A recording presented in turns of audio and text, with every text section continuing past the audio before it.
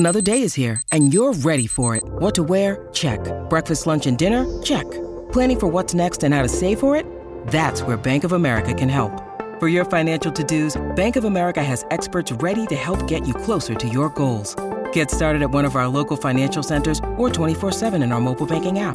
Find a location near you at bankofamerica.com/talktous. What would you like the power to do? Mobile banking requires downloading the app and is only available for select devices. Message and data rates may apply. Bank of America N.A., member FDIC.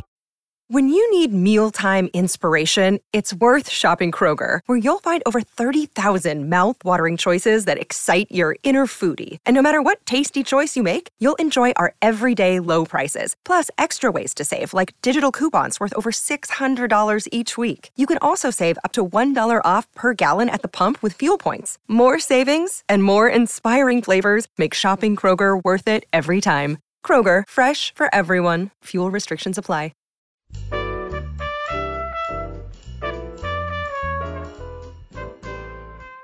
This is Behind the Mic with AudioFile Magazine. I'm Joe Reed. The founder of AudioFile is with me for the week, Robin Whitten, and she already fulfilled one of my wishes by making one of the books thus far a mystery. And I have another one for you today, Joe. I love it when you're here. Yes. Okay. All right. We're going to talk about Jacqueline Winspear's new title called The White Lady, read by Orlagh Cassidy. Oh, Orlagh Cassidy, a great favorite of all of ours. Yes, and of course, we have talked about Jacqueline Winspear's Maisie Dobbs series a number of times. And here we have a new heroine, Eleanor White, that is introduced. The story is set very much at the same time and place in England before World War II to about 1947.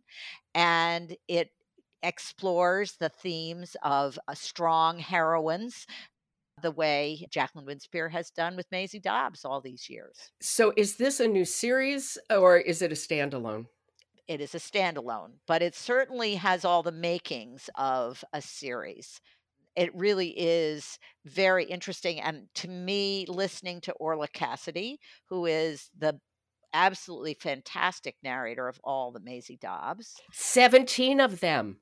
Ooh, yes. Unbelievable. Yes. Unbelievable. You know, it's interesting because I think the stories seemed similar because this is the same narrator. Mm-hmm. So the approach is very much the same. And at times it seemed almost like an offshoot of Maisie Dobbs because there are, a young couple in distress. It's set in the country. It's set in London. I think there are quite a lot of flashbacks. There are a lot of flashbacks here, which is something that I don't think of necessarily in the Maisie Dobbs series. So this is a little different. I think that's, a slightly different themes are being explored, but it really is a lovely, interesting mystery with a lot of suspense and a lot of intrigue that has to do, we go back to Eleanor White, who was in the Belgian resistance as a teenager in World War I, which is interesting. And then we come forward through World War II. She's a really interesting character.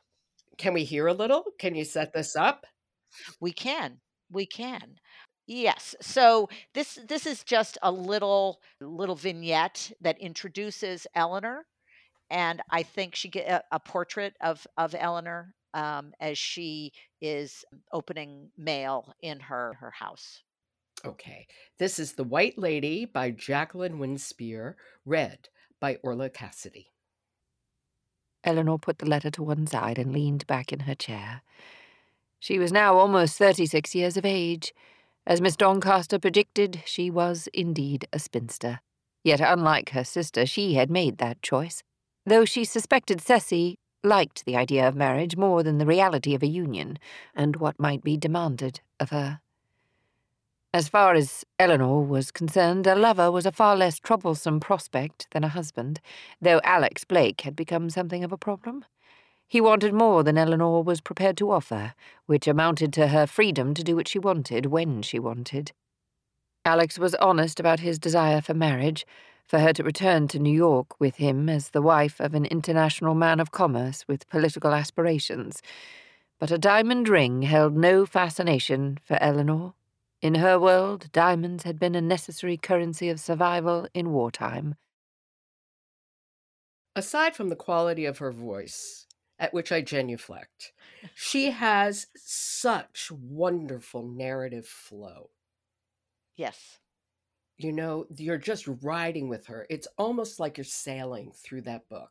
It really, it does feel like sailing. She's so good. And there's a great deal of grace Mhm. in her narration, and I think that suits the time period. And not to say that it isn't exciting and it gets threatening at times, but I think that she just has a great deal of class and grace as she goes through. She tells a story. And she's so good with her characterizations. Yes.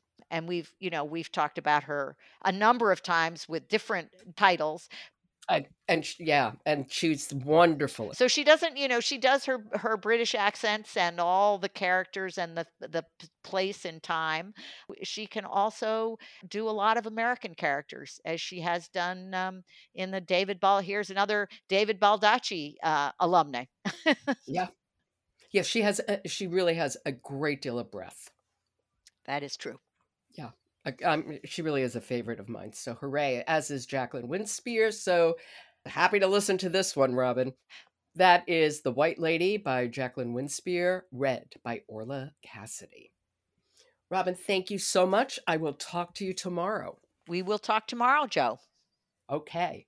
Behind the Mic is supported by I Will Find You, a riveting audiobook thriller written by Harlan Coben, narrated by Stephen Weber. Learn more at audible.com/I Will Find You. I'm Joe Reed. I'll talk to you tomorrow.